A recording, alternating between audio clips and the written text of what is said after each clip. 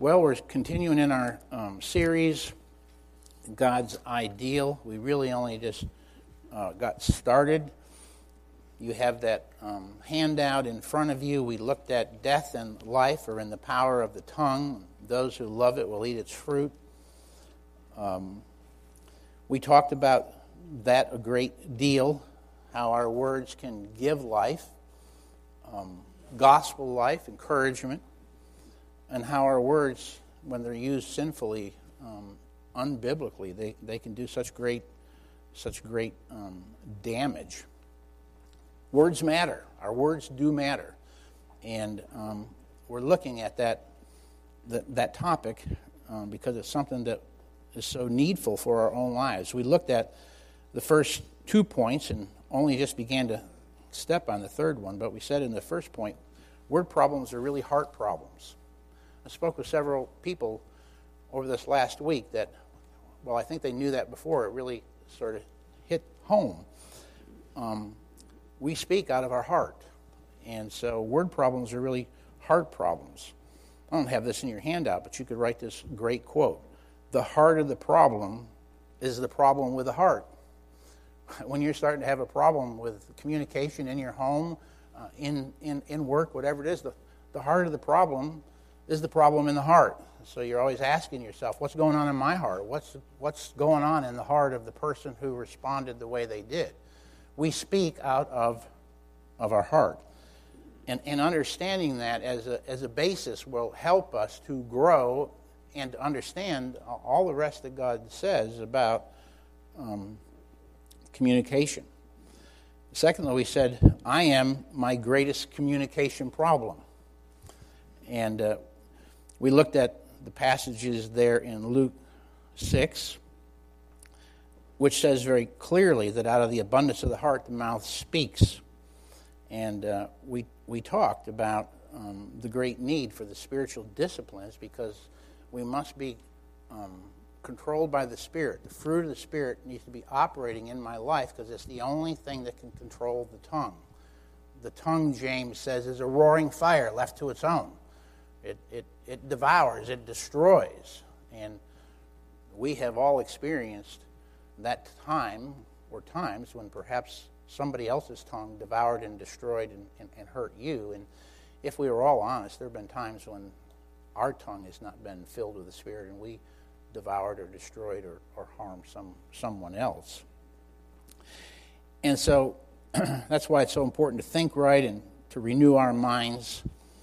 And so that's where we really ended, and we're picking up, if you will, on point 3. I speak many words every day. Now, I know that's an obvious point, but we all do. And we're accountable to those words. Perhaps as many as 7,000 to 16,000 words a day the average person speaks. I saw a joke, and I have to be careful with my words here, but the joke goes something like this, that the upper end there, the 16,000, is all women.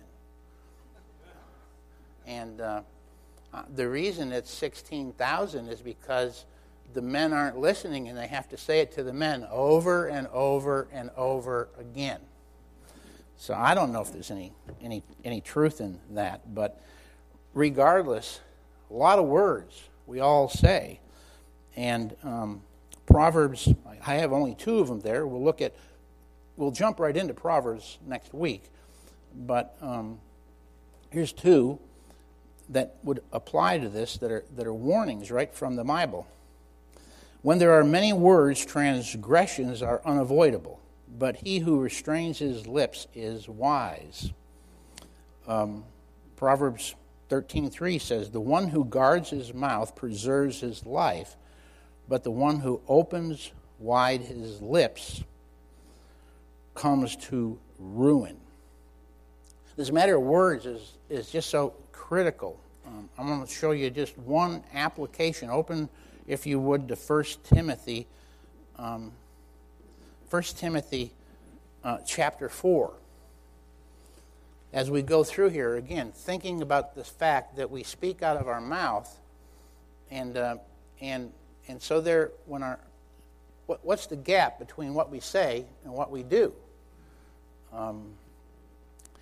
And as someone that's in leadership, spiritual leadership, but someone that's in leadership at the home, a mom, a dad, just as believers, supposed to be giving leadership through light to the world. I want you to notice what Paul is saying here to young Timothy. This is called a pastoral epistle. And Timothy, comparatively speaking, is a young pastor. He has the qualifications, the qualities, and in this epistle, Paul is laying out to him how to shepherd the church of God and how the church of God should be ordered and literally how to pastor. And I think this is amazing. Look at chapter 4 and verse 12. Paul is instructing Timothy, let no one look down on your youthfulness, okay? But rather in, what's the next word? Speech. I mean, you would think that this young man, that with all the things that Paul could say to this young man, there might be 100 other things he'd be saying to him, but the very first thing that he says is, and look at the context there, the context is that your speech is going to be, look at the bottom, show yourself an example to those who believe. If you're going to be in a place of leadership, you have to show yourself an example. One of the ways we show ourselves as example is that our walk and our talk match. Our words matter. They come out of our heart. And so Paul is saying to Timothy, look at it again, let no one put down your youthfulness, but rather in speech, conduct. See how they go together? Speech, conduct. Let what you say and what you do in love, faith, and purity show yourself an example. Now, I don't know, in my mind, just me, I would have thought, well, we'd say love and purity. We'd say all those things first. The very first thing Paul is saying to a young man, be careful when you open your mouth. Well, he's saying that in essence to all of us. Be careful when you open your mouth. Because your mouth and conduct need to match each other. And what should that conduct be like? Well, it should be love. Though I speak with the tongue of men and angels and have not what? Love. I am as a sounding brass or a tinkling cymbal. Without love, all I communicate is nothing. Vanity, worse than nothing. And so my speech is important. It goes with my conduct. And that should be out of love, by faith, in purity. And then that shows everybody else an example of what a believer looks like. We should be asking ourselves as we go into this subject, honestly, because we talk thousands of words a day. Do we show by our words and our walk love, faith, and purity that would be an example to the whole world that Jesus Christ is Lord, that Jesus Christ is my Lord? And my words reflect that, as does my conduct. And that's just one example. So we speak many, many words, and it becomes very ordinary to us if we're not careful. And it's oftentimes in the ordinary that we say something unguarded. So we need to be careful. I can remember as a young man, I can go either way on this, but I'm just giving you an example. How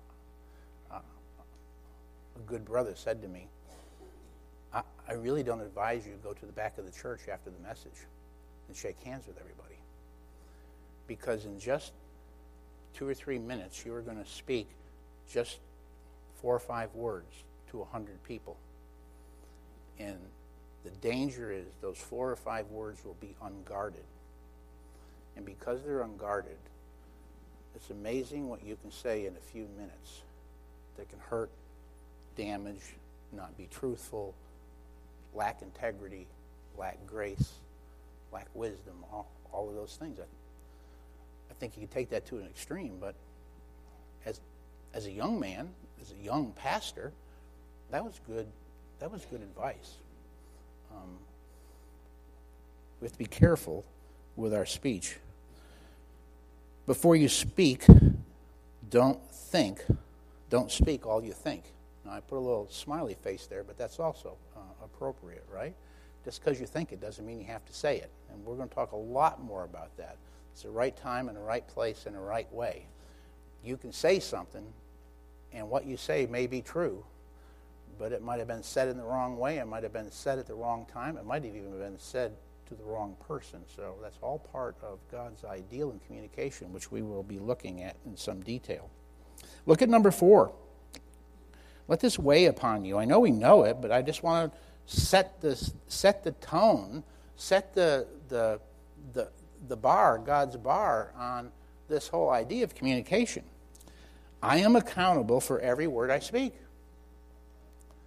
Now think about that.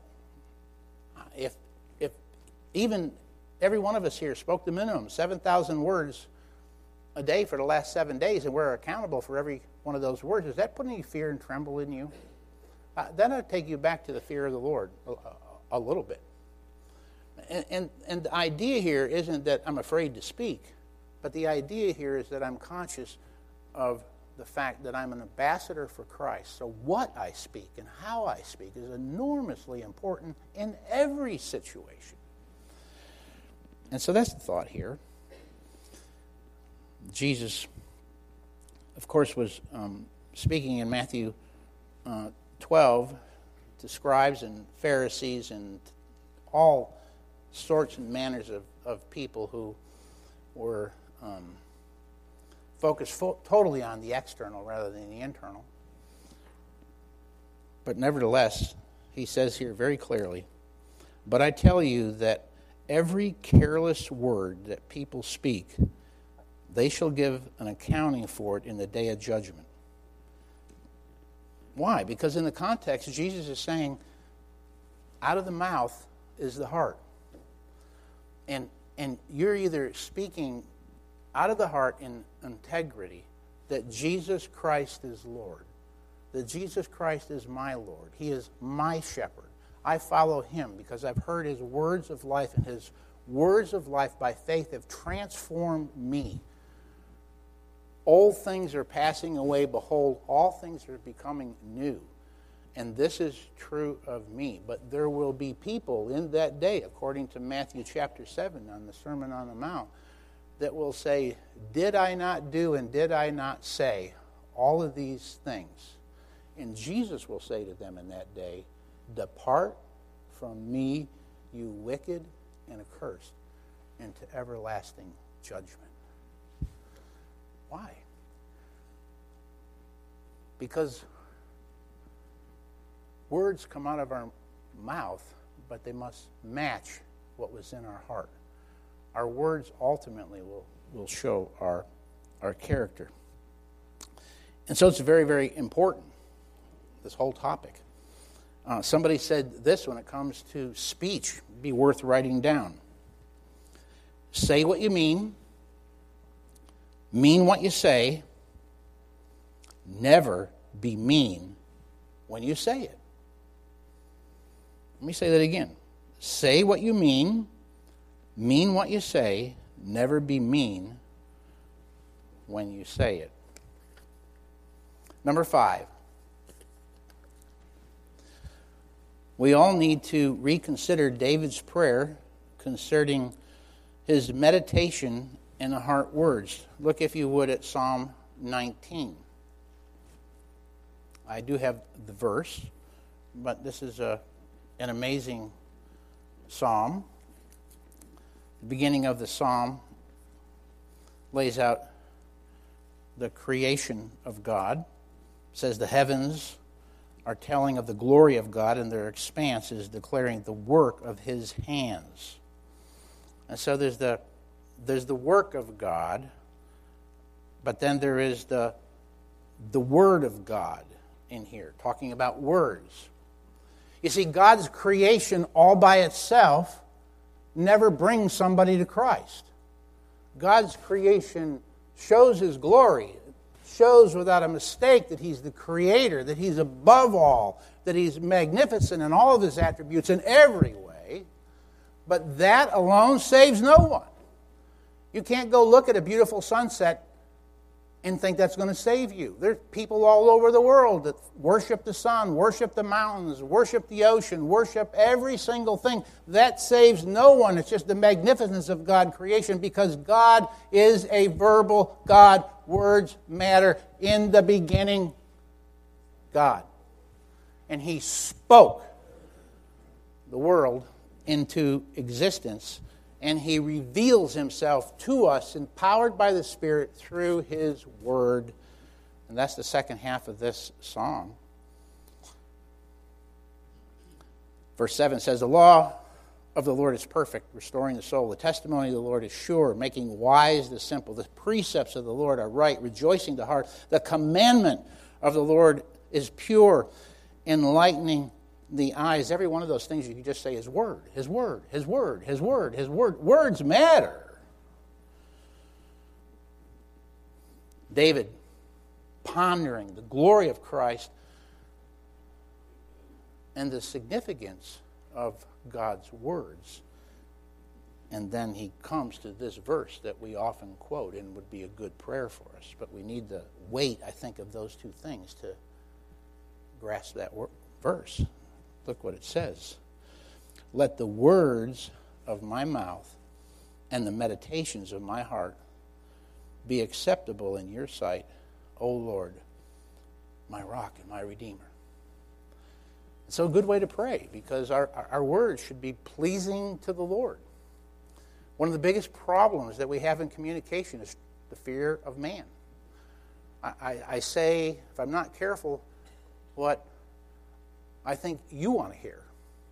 I say what I think somebody else wants to hear.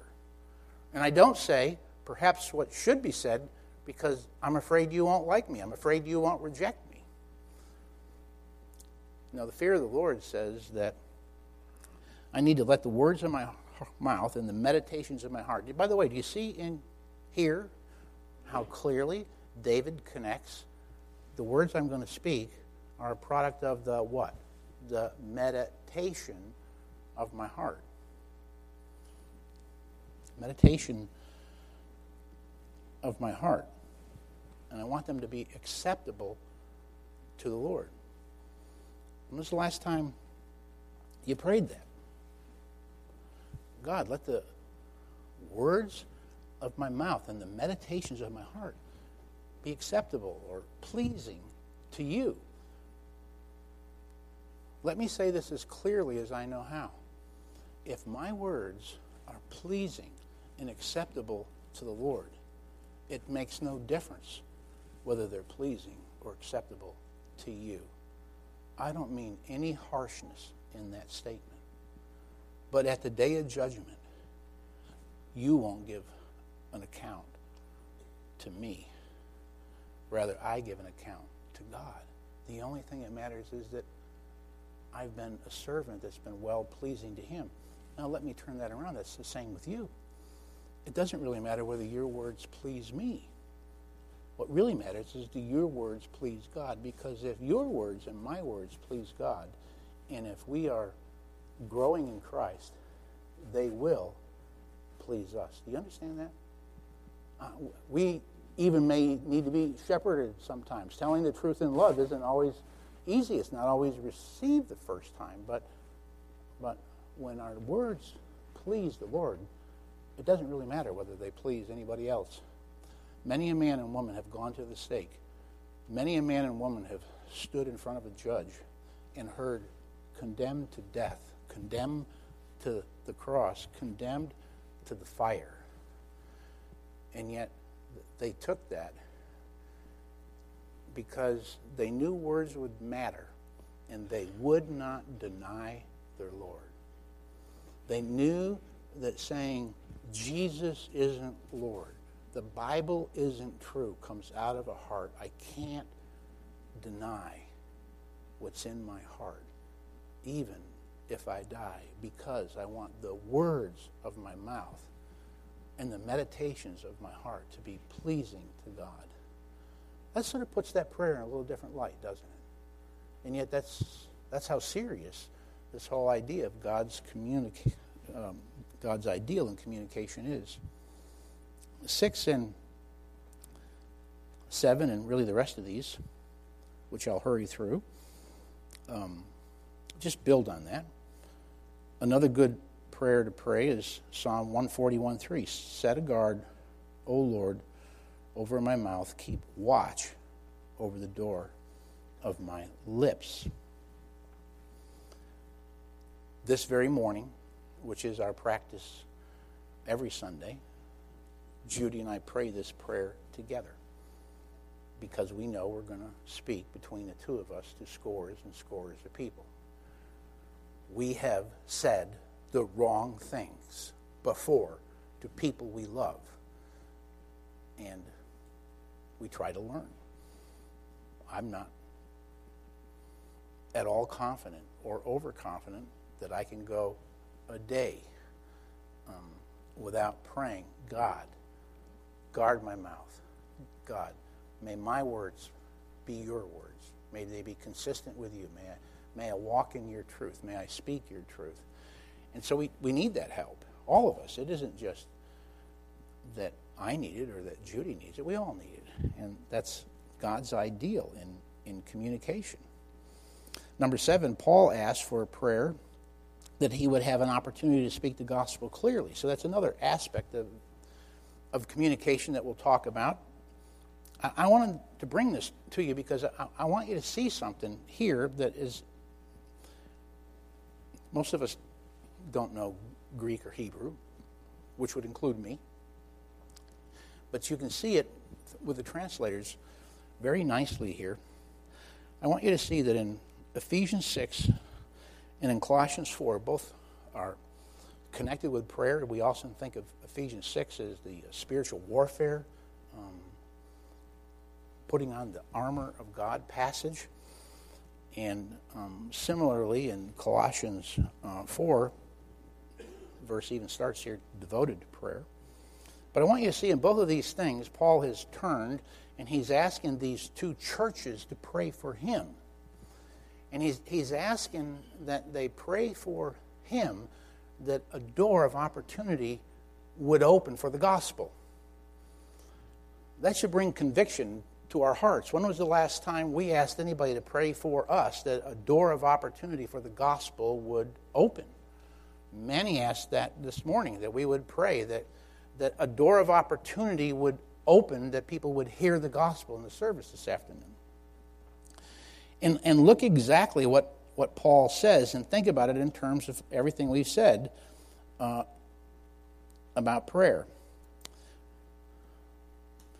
And pray on my behalf that utterance, or speech, if you will, may be given to me in the opening my mouth, that I might make known with boldness the mystery of the gospel, for which I'm an ambassador, in Paul's case in chains, that in proclaiming, look at these words, that I may speak boldly as I ought to speak. May I suggest to you as believers there's a way we ought to speak, and there's a way we ought to be able to speak boldly. Boldly doesn't mean harshly. Boldly doesn't mean arrogantly. But boldly means we believe a truth and that what we're speaking are not our words, but his infallible word. 4:2 is the same thing in Colossians. Devote yourselves to prayer. Keep alert in it with an attitude of thanksgiving, praying at the same time for us as well. Please pray for me, saying that God will open up the door for the word. Look at that. So that I may speak. I need the control of the Spirit to speak rightly. And so he asked that I may speak forth the mystery of Christ, the gospel, for which I've been imprisoned. And look, he says the same thing here. That I may make it clear in the way I ought to speak. At a minimum, we ought to pray for that for ourselves quite often. that we would have gospel opportunities, that I would be bold, that I would be clear, and that I would speak as I ought to speak. Do I even dare ask for a big amen? Thank you, sir. Yeah. The gospel. Words. Words matter. Words of life. Wonderful words of life we sang this morning. Look at point 8.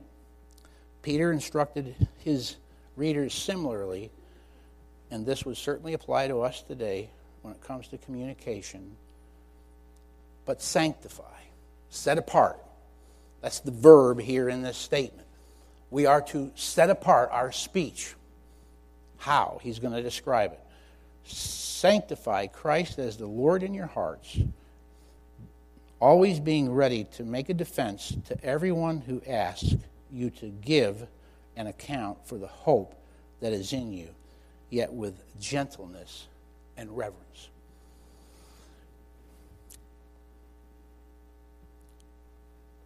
We need to be ready.